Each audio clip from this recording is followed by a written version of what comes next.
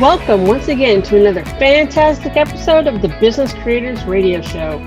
We help business creators like you win at the game of business and marketing so you can thrive from your intersection of your brilliance and your passion and make a difference for your community, market, and audience. Please take a moment and visit our website, www.businesscreatorsradioshow.com. You'll find hundreds of episodes covering a breadth and depth of topics relevant to you as a business creator, and links to subscribe via your favorite network so you get fresh episodes delivered straight to you. And now, here's today's episode. Let's get started. My name is Adam Homey. I am your host, and I am honored once again by your wise decision to tune in and invest in yourself today. The Business Creators Radio Show takes you into the field, to the places where you have those mastermind meetings and aha moments that move you closer to serving from your intersection of your brilliance and your passion. So whatever ambient noises you may hear in the background as we have our conversation, keep in mind, these are some of the same ambient noises that may be going on in those places where things change for you.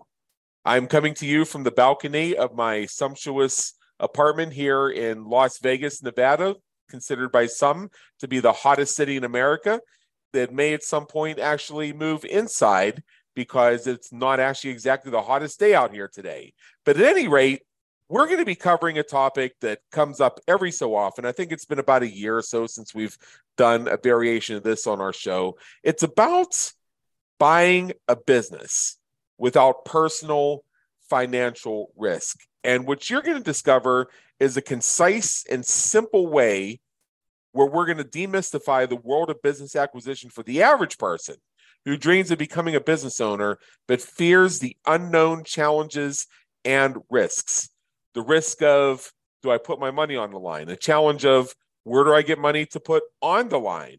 And we're going to be speaking with somebody who has a lot of experience with this. His name is Jonathan Jay, and he is the founder of Dealmakers, which is a very dealmakers.co.uk is the website, and it's all about increasing your business acquisition skills. Let me just tell you a little bit about him, and then he's going to share some of the rest of it in his biography. He's been an entrepreneur for a little bit over 30 years. During the pandemic, he made 48 business acquisitions to create the fourth largest group in his sector in under 3 years. And among these was a very notable deal where he bought a £5 million annual revenue digital marketing company from its private equity owner for a pound, and selling it for 1.3 million pounds just 11 months later. Now, if that's not return on investment, I don't know what it is. In addition, he's an advocate of a healthy work-life balance, suffering mental and physical burnout, and believes you can achieve success without business taking over your life, because you don't want to be suffering mental and physical burnout. And what he does now is he helps people buy businesses and helps them avoid the expensive mistakes. And as he says, he's made them all. And candidly, that's part of why I'm a podcast host. I share some of my mistakes in the hopes that you don't have to make them, and you get to have the learning experience by joining beside me. With that, Jonathan Jay, come on in. The weather's fine. What a fantastic introduction. Thank you, Adam.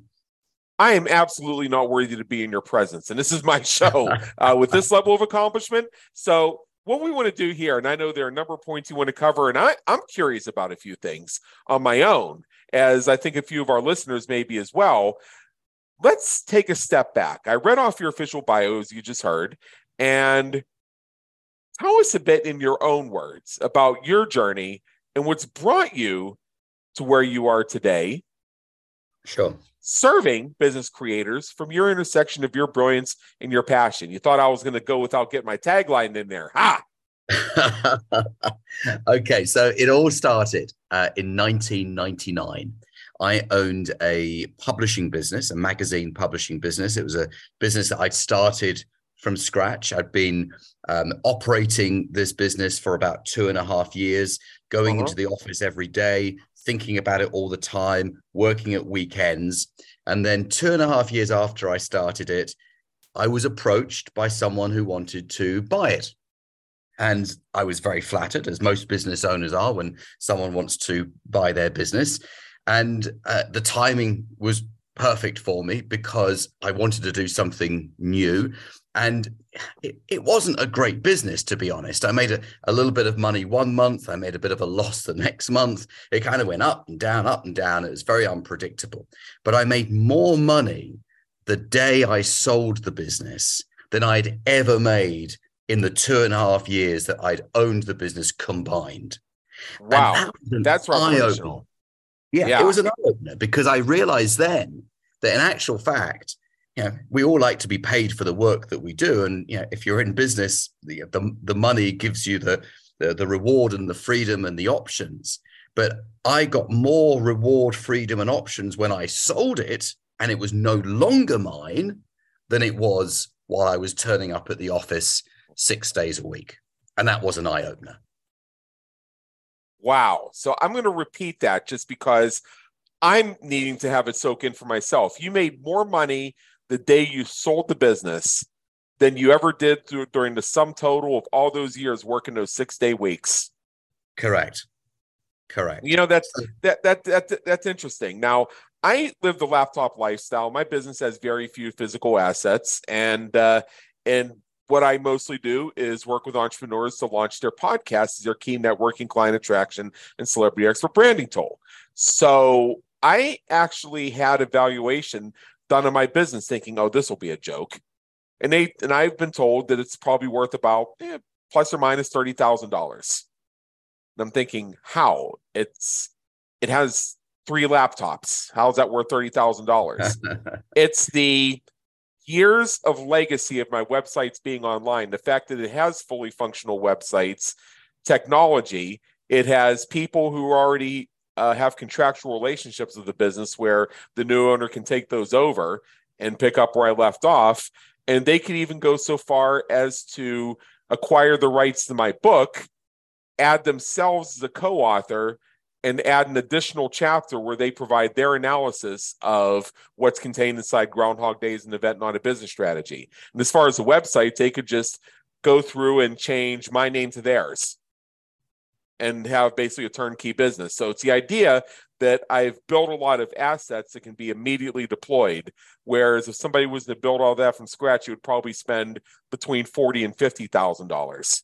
So that's where they came up with the $30,000 number. And I was amazed by that. I make a lot more than $30,000, but I thought that if I dropped, so did my business, just like that. But nope, there's actual value to it. And that was a little bit eye-opening to me. It wasn't quite at the level of which you've done, which is quite interesting. But this actually leads to the first thing that I'm wondering about is, how is it that buying a business is faster than starting a business from scratch, other than the obvious? And the obvious being that you can walk straight into an operational, functioning business. Yeah. You don't have to spend years building it up. Yeah, absolutely. Instead of creating my own social network, I stop at Home Depot, pick up a sink, and just stroll in. I mean, it cost me $44 billion USD, but I can do it. I like that. So when you buy a business, you're getting the systems, you're getting the staff, you're getting the IT, the website, the marketing, you're getting a product or service. But more importantly than anything, you're getting cash flow. So from day one, there's money coming into the business.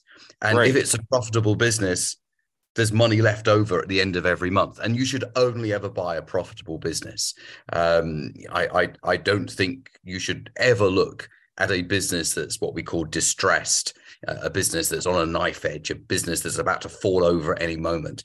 You should only look at buying a solid, profitable business that can produce positive cash flow for you every month. And that positive cash flow after taxes is all yours.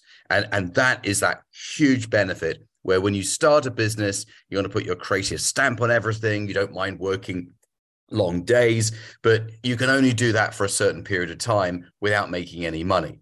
And as we get older, we probably become less inclined to want to do the startup phase, and we want to jump straight in there with a business that's making money from day one. Yeah. Now, it's funny. I mentioned buying a sink and then just walking into the lobby and saying, "This is mine." Basically, let that sink in was the pun. But that actually leads me to an interesting question. Now, given the chaotic and rapidly changing nature of things, as of the day we're having this conversation versus when somebody may be listening to this later as a replay, things may be a lot different. But I think about Elon Musk's Twitter acquisition. As soon as he walked in, he fired about 3/4 of the staff, I think it all came down to, and ended the free lunches and a lot of other things. So part of it is he looked around and he saw a lot of inefficiencies, and Twitter employees had done themselves no favors by posting viral videos of how the place was basically a place to hang out, take naps, and get massages. So we're starting with looking at a business that already had been losing money because Twitter had not been really profitable for some time. And then creating a model where people can get verified for $8 and overseeing a fundamental shift in the entire advertisement and sponsorship structure in terms of where that revenue comes in. So the reason I bring this up is, what is there to say about that business is not necessarily profitable, but it's not necessarily distressed either, where an assessment of it through common sense shows that by shifting some things around, you could very likely make it profitable very quickly. Because I've heard of a school of thought that says, don't worry if the business doesn't have a perfect website, because you're going to update that anyway. Don't worry if they use this merchant account versus that merchant account, because you can just put yours in. It'll be a little bit of work, but what you're essentially buying is not having to do 90% of the work to get it up and running. Yeah. So let me just pick up on a couple of those points. So there's no such thing as a perfect business. So, what's perfect to one person isn't perfect to another. So going out there looking for a business that's perfect for you is going to be a big job to find that. Right. So you find a business that's good. So is that 80-90% that you've just been talking about. So I absolutely agree with you. That's the best approach. But when it comes to a business that's loss making, and you've been using Twitter as an example, you should only ever buy a business that's making a loss if you know two things. Number one, why it's making a loss, and number two, how to fix it. And if you know why it's making a loss and you know how to fix it, then you stand a chance. I always say to the people that I coach and mentor on buying a business, always make sure the first one's a successful, profitable, solid business. And then you can look at buying that distressed bargain, maybe 2 or 3 deals along the line, because then you've got a solid infrastructure, you know a lot more about that type of business, and you'll be able to plug that distressed business into your profitable one. So that is the opportunity in the future. But buying a distressed business, and I've bought lots, it's hard work. It's stressful work. It keeps you awake at night. You've got creditors knocking on the door. It's not the best place to be, right, for a beginner. Right. So there's so much speculation about what's really going on with Twitter. And again, somebody listening to this 6 months from now may say, wow, did those guys have no clue? They didn't see that one coming, because I think there are going to be some surprises. But one of the theories that I've seen going around for some time is what Elon was really looking to purchase was the subscriber data and the infrastructure that he can take and plug into something else. That it was never really his intention to just maybe tweak the logo and change the policies a little bit. He was looking to buy something, buy Twitter, strip it down, basically wreck it, and then plug it into one of his other businesses or use it as the foundation for some other building. And that's all together possible. And one of the theories behind that his actual goal was to purchase the user data was that he disputed the transaction when he determined that he had been misinformed on what percentage of the users were false or bots.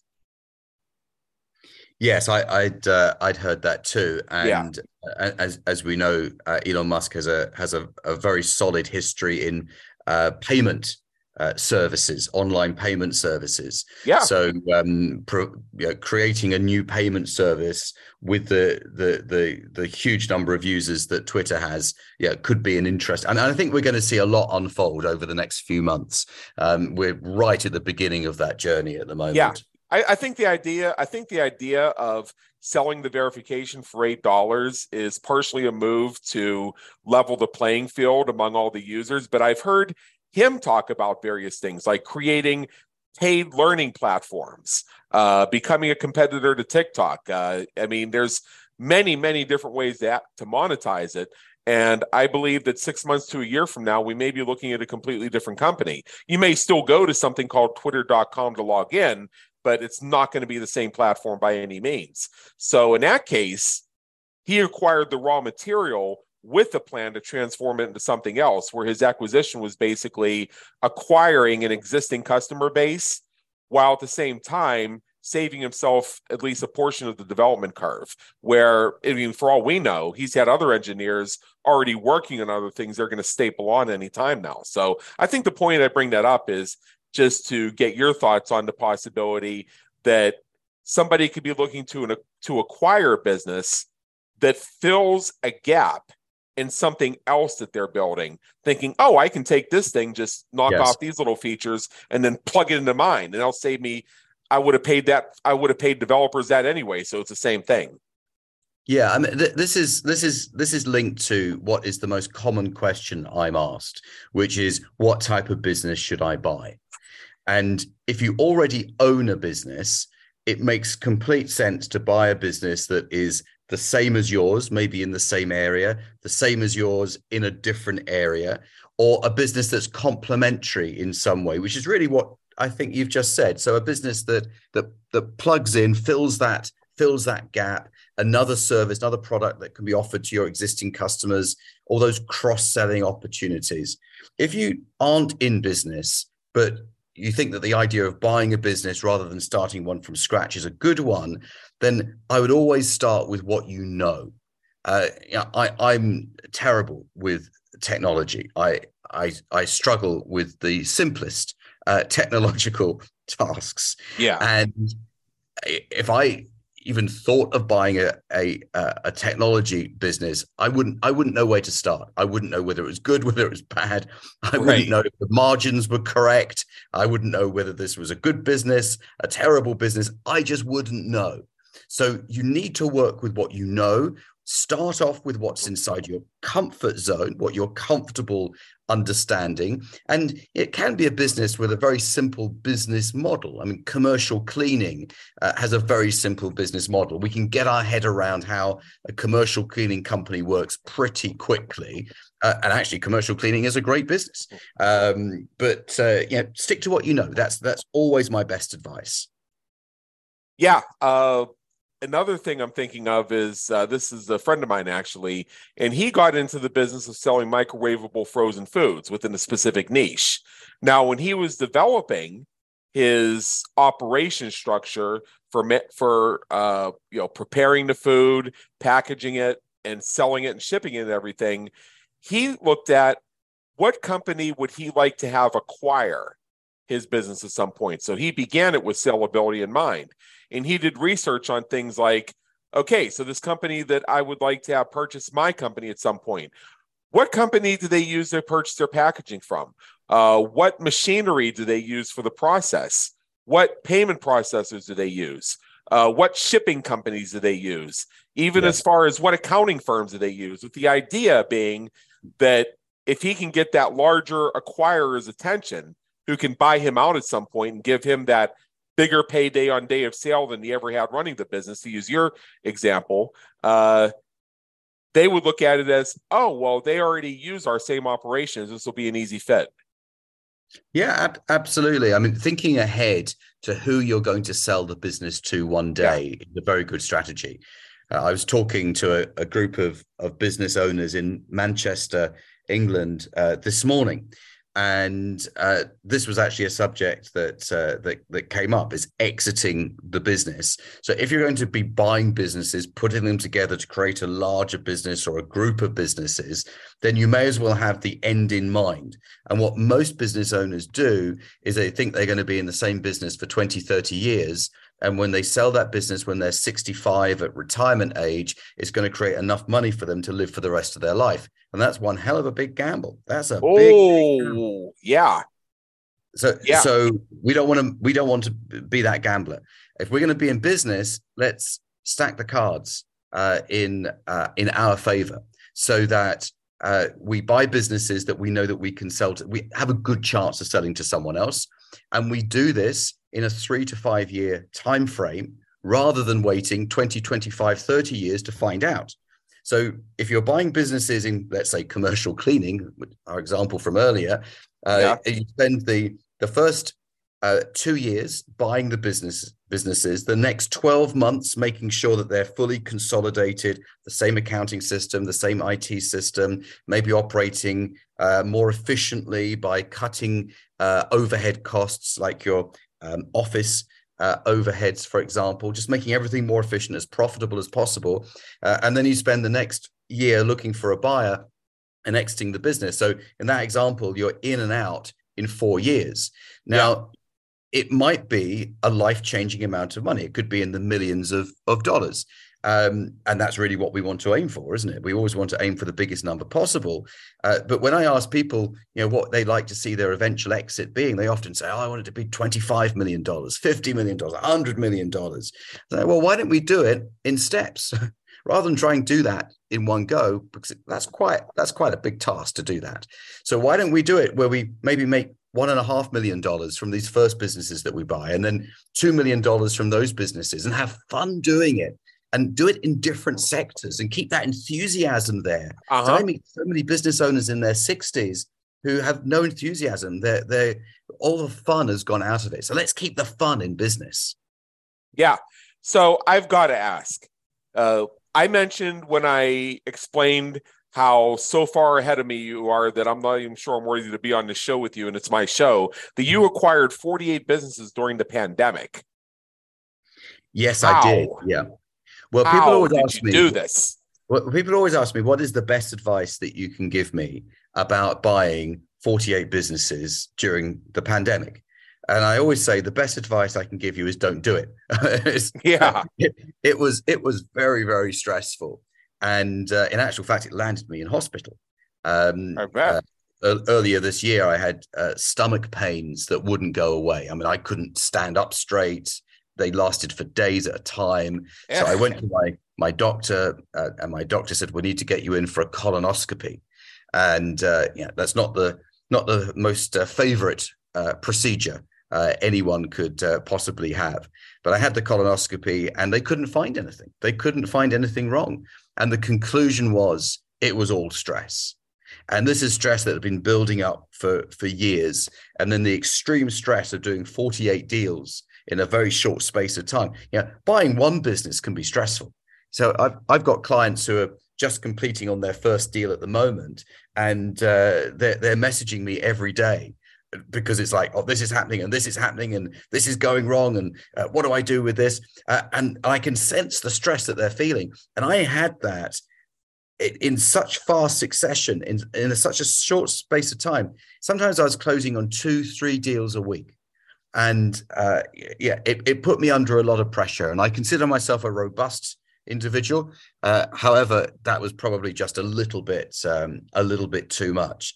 I know that wasn't the answer that you were expecting to that question, but I'm a big believer in work-life balance. And I think it's very important to not forget that your friends and your family are important, and getting good sleep and rest is important, and eating well is important, and taking time off is important. And I didn't do any of that for way too long, and I suffered as a result. So this is really a cautionary tale to not do what I did.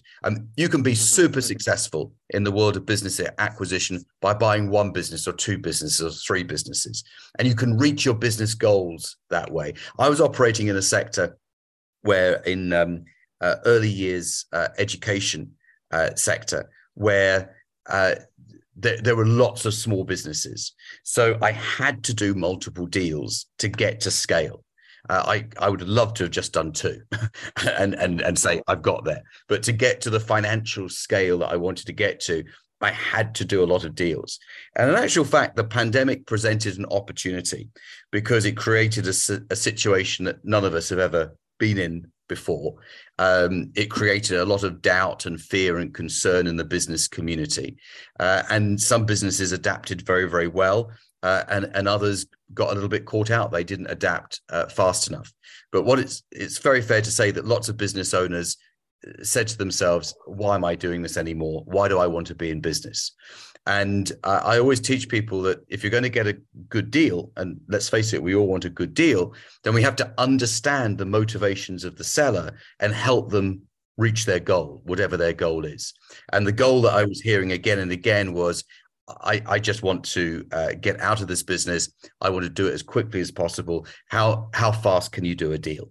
And motivated seller, yeah. A motivated seller. So we were doing deals that, from very first phone call to closing the deal, a couple of weeks or 3 weeks. And sometimes on one occasion, it was just 2 days. So again, that speed put us under an awful lot of pressure. I was spinning a lot of plates, juggling a lot of balls, whatever juggling analogy you want to use, but keeping all those things going at the same time, and we built a big business as a result. But as I said, it came at a price. Oh yeah. So basically, I'm hearing that part of the magic, if you want to call it, behind it was just the fact that we were in a place where there were a lot of transitions going on, not only in society, but just in how people thought. So in the corporate world, we saw things like the Great Resignation or the Great Realignment or whatever the hell you want to call that. So with entrepreneurs, it became a question of, do I really want to be in this business? Yes. I put in all these years, I put in all these 6-day weeks, and maybe I just want to cash out now. And someone like you comes along and you see that their business has potential, and you also see a motivated seller. So your ability to facilitate that connection, they walk away with what they feel like is a pretty good deal in terms of cashing out, and you get a bargain on acquiring that business. Yeah, absolutely. And in many cases, we could write our own term sheet. So it was really our decision how much we paid and how we paid it. Yeah. Now, I should also add, we actually looked at 500 businesses to find 48. So we did a lot of off-market deal sourcing. We did have some business brokers come to us, but that wasn't our primary source of deals. It was all off-market. Right. And we were just closing deals every week. I mean, it was incredible. It was very, very exciting, but not always in a good way. Well, I understand. Now, you made the point about alignment and looking for things that are, as I would say myself, close to your intersection of your brilliance and your passion, the thing you know really well, the thing you would enjoy doing. I've seen somebody else in your space. I'm not going to say the person's name. No need to bring up your competitors here. That makes and they make the argument. See, I'm not even assigning gender to them. That's how vague I'm being with it. But they do make the very key point that part of building wealth is being willing to invest in what they call boring businesses. So in addition to the businesses that you publicly see some of them associated with, they also own things like laundromats and vending machines, like some of the classics where they actually pay somebody else to run it for them, or these are the types of business that require low maintenance. And the reason they have them is just multiple streams of income that give them leverageable and tangible sources of funding to go acquire other businesses. Yeah, no, I absolutely agree with that. I think that's a very good approach, which is why I used commercial cleaning as an example earlier. Yeah. They don't have to be exciting new businesses. The worst business to buy is an app. Which, oh my God. If you want to lose money, that's the fastest way to do it. these very stable businesses may not look particularly attractive on the outside, but at the end of the day, the business is a means to an end. It's a way of generating income for you and your family, so you can have amazing holidays, so you can have the house of your dreams. The business itself is just a methodology for getting what you want. Yeah. So, for example, if you want to invest in a laundromat, then you have to think of it this way. Everybody needs their laundry done. Everybody needs their suits cleaned and things like that. Yeah, absolutely. So you don't want businesses that go in and out of fashion. You want businesses that have been around for a while and will continue to be around for a while. As a general rule of thumb, you never want to buy a business that's less than 5 years old anyway, because you want a business that's proven itself, got through the growing pains, and has stabilized. You also don't want to be buying a business which is dependent upon the owner, because often the owner is the best salesperson for the business, understands everything. They're the glue that holds it together. You take them away and the whole thing falls apart. So there's lots of different criteria that we can apply to a business to see which ones make sense and which ones we should avoid. Right. And I like to make the point that that Al Capone invested in a laundromat himself. Somebody had come to him saying that they actually came to him asking for protection because one of his rival gangs had been shaking them down, and they asked him if he could help in some way. He said, "Sure, I'll buy in." And so he bought a piece of the laundromat, and then from that point, he let the other guy continue to run it, and that other guy could say to all the other gangs, "Hey, meet my new business partner, Al Capone. You still want to fuck with me?" Right. And a couple years later, Capone sold out of it. He sold his interest back to the original owner, and it wasn't because of any finagling like that. He just decided he'd been in the laundromat business long enough. Another interesting thing about Capone is that not long before he was put away for failing to report illegal earnings, he was beginning to get heavily involved in the very legal business of milk bottling. Okay. What is that? Putting milk in bottles. Oh, okay. Yeah. Just what it sounds like then. Okay. Exactly. These were the days where the milkman came and brought your quart to you every day. So he was getting involved in the plants that put the milk in the bottles. So again, for a guy whose primary business was bootlegging, gambling, prostitution, those sorts of things, even he had the boring businesses to create a foundation for cash flow. Mm-hmm. Yeah, interesting. Yeah, so absolutely. So I always advise people to go for something that they understand, or something that has a simple business model, which I guess a boring business is typically going to have a simple business model, and use the money that comes from that business to build the lifestyle for you and your family that you want to build, because that's what it's there for. You are not operating the business day to day yourself. There's always someone else managing it, because otherwise you're buying yourself a job, and that's the exact opposite of what we want to achieve here. Right. So now we are talking about reducing risk and reducing exposure and cash flow. So here's one of the really big questions that not only I have, but a couple of our listeners who heard that you were going to be on our show wanted me to ask you.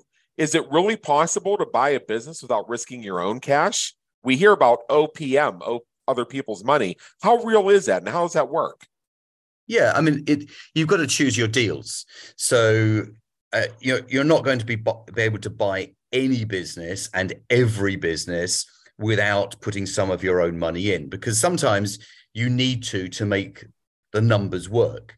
And you can't raise sufficient finance. You can get maybe 80% of the way there, and then you have to plug the gap with your own money. However, if you don't have any money, or don't have money that you want to invest in buying a business, then you need to be more creative. And some of the best deal makers I know are the people who were forced to be creative at the start, but they just didn't have the money, so they had to think creatively, and that got them going, that got them started. So yes, we can buy businesses using different financing methods, quite often a combination of financing methods, and we can put together a deal that the seller is very happy with, the vendor is delighted with, you are happy with, and as a result, we can buy the business. So the example that comes to mind, because it happened just a few days ago, is one of my clients has just completed his first deal, and the business is a trucking and transport business in the UK, and it turns over £7 million, so about $10 million. And in fact, I'll put all these numbers into dollars. And he paid $2 million for it. And the first question everyone always asks is, well, where did he get $2 million from? Well, he got the first $1 million by financing the debtor book. So the people who owe money to the company, they've been sent their invoices, they haven't paid yet, and you can get an advance on those debtors. So that's how he got the first $1 million.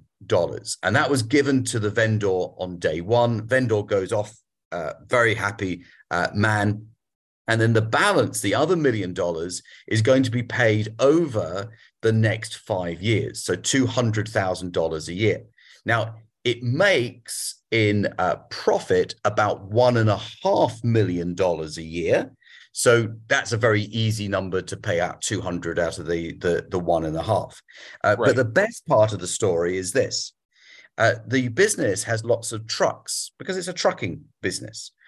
After he took ownership, he managed to get what we call asset finance. There's lots of different types of finance, asset finance on the trucks, and release just over $1 million in cash into the bank account. Now, let's put this in perspective. Earlier this year, as the result of a divorce, he was living in a caravan, in a trailer, and was earning $40,000. So let's turn that into dollars again, $50,000 a year as a driver. And now, just months later, he's completely transformed his life. Now, I told him what to do. I showed him what to do, but he did it. He did the hard work. He had the stress of getting the deal over the line because it was a very important deal to him. So that's an example of what's possible when you understand the strategies, but you also take action, because it's never going to happen to you. You've always got to go out there and do it. And the people who take action with the right level of knowledge, with some confidence, can really make this happen. Okay, so if you could explain to me again or in more detail this thing about the debtor book, I'm not sure if I understood that properly. Does that mean that he acquired the ability to collect on outstanding invoices? Is that what that meant? Yeah. So he bought the entire company. So he's got everything. He's got everything that the company owns. And one of the things that the company owns are those customers, those clients who haven't yet paid their bills.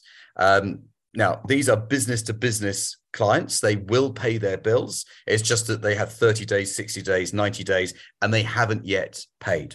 So, okay. So they're on terms and they're not delinquent. It's just a matter. It's just a matter that they're buying something that's a sure bet.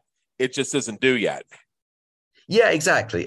So the type of lender in that situation does a credit check on the debtors, make sure that they are good for it. They're going to be paying. Obviously, their payment history with the company is important, but they run all their checks and then will release.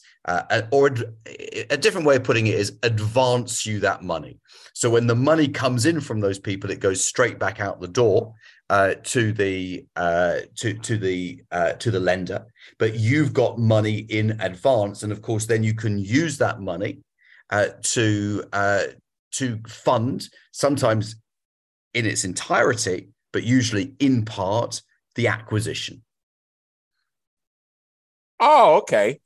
Okay. Yeah. So what I am curious about is I mentioned when we were introducing you that you acquired a 5 million pound annual revenue digital marketing company from a private equity owner for £1 and then turned around and sold it for 1.3 million pounds 11 months later. And I mentioned that basically 1.3 million to one in any currency is is an unheard of return on investments. Yeah, so I think it's probably about 1.7, $1.8 million dollars, and it's the type of deal I tell people you need to know how to do, so that when the opportunity comes along, you can grab it with both hands. It's probably not going to be someone's first deal, to be fair, because the rule is you never buy a business that's making a loss. And this business was making a loss, which is why they sold it to me for $1. And they sold it to me for $1. So I inherited all the problems, all the liabilities. So I went through a 6-month restructuring where we reduced the headcount, reduced the number of staff dramatically, moved to smaller offices because we had less staff. We stopped undertaking a lot of the services that the company provided, the services that were making a loss. And we ended up with a smaller business, but we ended up with a far more profitable business. And all the time I was doing this, I was talking to people who might be interested in buying the business. And therefore, as soon as I'd done my work to sort it all out and clean it up and make it look more presentable, I was able to approach those parties and put together a deal with them. So 2 points. A, you're able to pick it up for £1 or $1.50 or whatever that amounts to. I'm not real big on exchange rates because it was a money-losing business that they were looking to get rid of anyway. And you bought it with the explicit intention of flipping it. Yeah, I did. To be fair, it was probably the last thing I wanted to do was to own this business long term. It was an opportunity. I was talking to someone at a dinner that I'd been invited to. And as a result of that dinner, I found out about the business. I didn't even know it existed at that point. And made some inquiries about who owned it, made an approach to them. And one thing led to another that allowed me to put the deal together to buy it. But yes, it was never a long-term play. And this is what people often call business flipping. So you buy it and you sell it quite rapidly. Now, that's not everyone's, in Britain, we say cup of tea. It's not everyone's cup of tea. What a British expression that is. As I'm saying it to you, I realize how British that sounds. It's not everyone's cup of tea. It's not to everyone's taste. Some people prefer to own businesses for the long haul. But sometimes an opportunity comes along where you don't want to own it for the long haul and you want to sell it on as quickly as possible. And that's what happened in this situation. Yeah. So I just have to ask, this really was a situation where you found out this business was for sale and you said, I'll buy it for £1 and they said sold? Well, there was the owner. I was going to say the owner was a private equity firm, and these are the tough guys, and they negotiate everything. It actually took me 12 weeks to do the deal. And usually, if you're buying a business for £1 and you're basically just everything's being signed over to you, the good, the bad, and the ugly, you can do that sort of deal very, very quickly indeed. But this was complex. This was very complicated. There were multiple shareholders. There were actually 7 companies. There was 50% ownership of a business in Brisbane, Australia. So it was quite complex, and it took a lot of paperwork to get the deal done. And they didn't just roll over at the start and say, "Okay, you can have it for $1." It was. It started off as, how much are you going to pay for this, Jonathan? And it ended up being $1 after a lot of negotiation. Yeah. Okay. So that makes a lot more sense. So just the fact that there were a number of actors involved in it, essentially. Yes, sometimes the meetings were 2 weeks apart. Typically, again, when you're buying a business in this sort of situation, you're on the phone all the time. You're meeting. You can meet on Zoom face to face every day because everyone wants to get the deal done quickly. They wanted to do it quickly, but in the world of private equity, quickly can still be 3 months. I discovered. Yeah. Okay. Now I'm understanding, because I really was curious about that, because I'm thinking, I got a $20 bill. I'm going to go buy 20 businesses today. Yeah, well, not that simple. These opportunities do come along. You've got to keep your eyes open for them. The most important thing is to be prepared. So when you have this opportunity, you know what to do. You don't, because at that point, when the opportunity comes along, it's too late to learn what to do, because the opportunity will have gone by the time you've learned what to do. So this is why knowledge, education, getting yourself equipped with the strategies in advance of needing them is so important. Right. So you mentioned earlier that not just anybody can buy any business, but can anybody buy a business?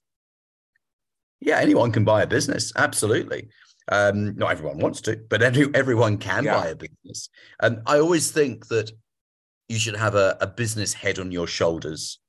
I think that even though you may not have owned a business previously, I think just having an understanding of what profit actually means is very helpful. I would never suggest someone goes and buys a business completely naively. You've got to know what you're doing, or get people on your team who do know what they are doing.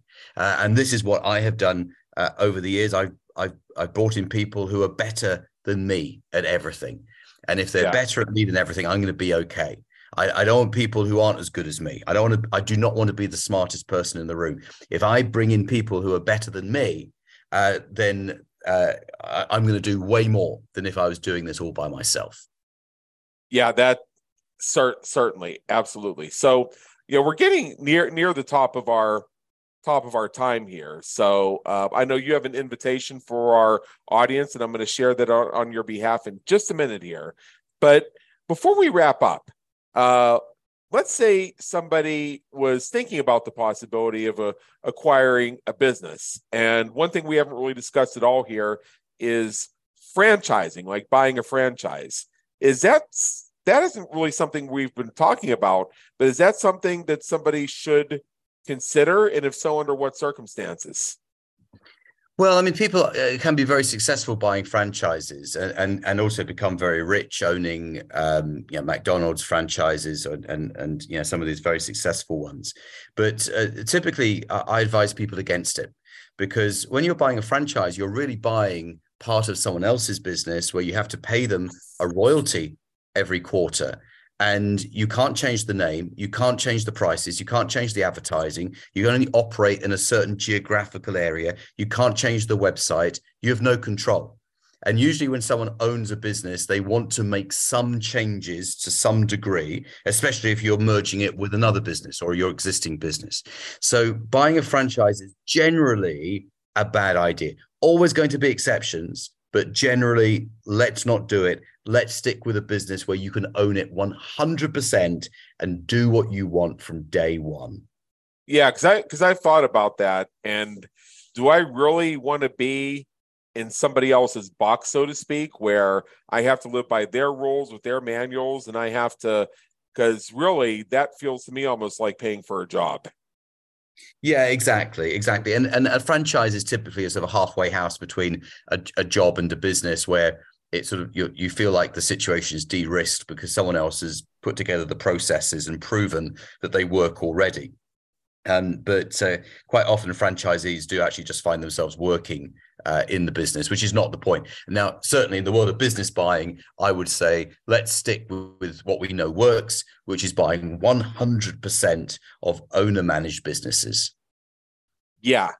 So I just wanted to draw that distinction. So, all right. So you have a free sample course for our listeners. And I'm going to encourage everybody, just simply go to our website, www.businesscreatorsradioshow.com, and find this episode if you're not already on our website. Like if you're on Spotify or Apple or Google or iHeart or something like that, find your way to our website and go look in the show notes and you will see a link to this. So what we want to share is you have a free sample course, and it's all about learning business acquisition. So it's buying a business for the beginners online course.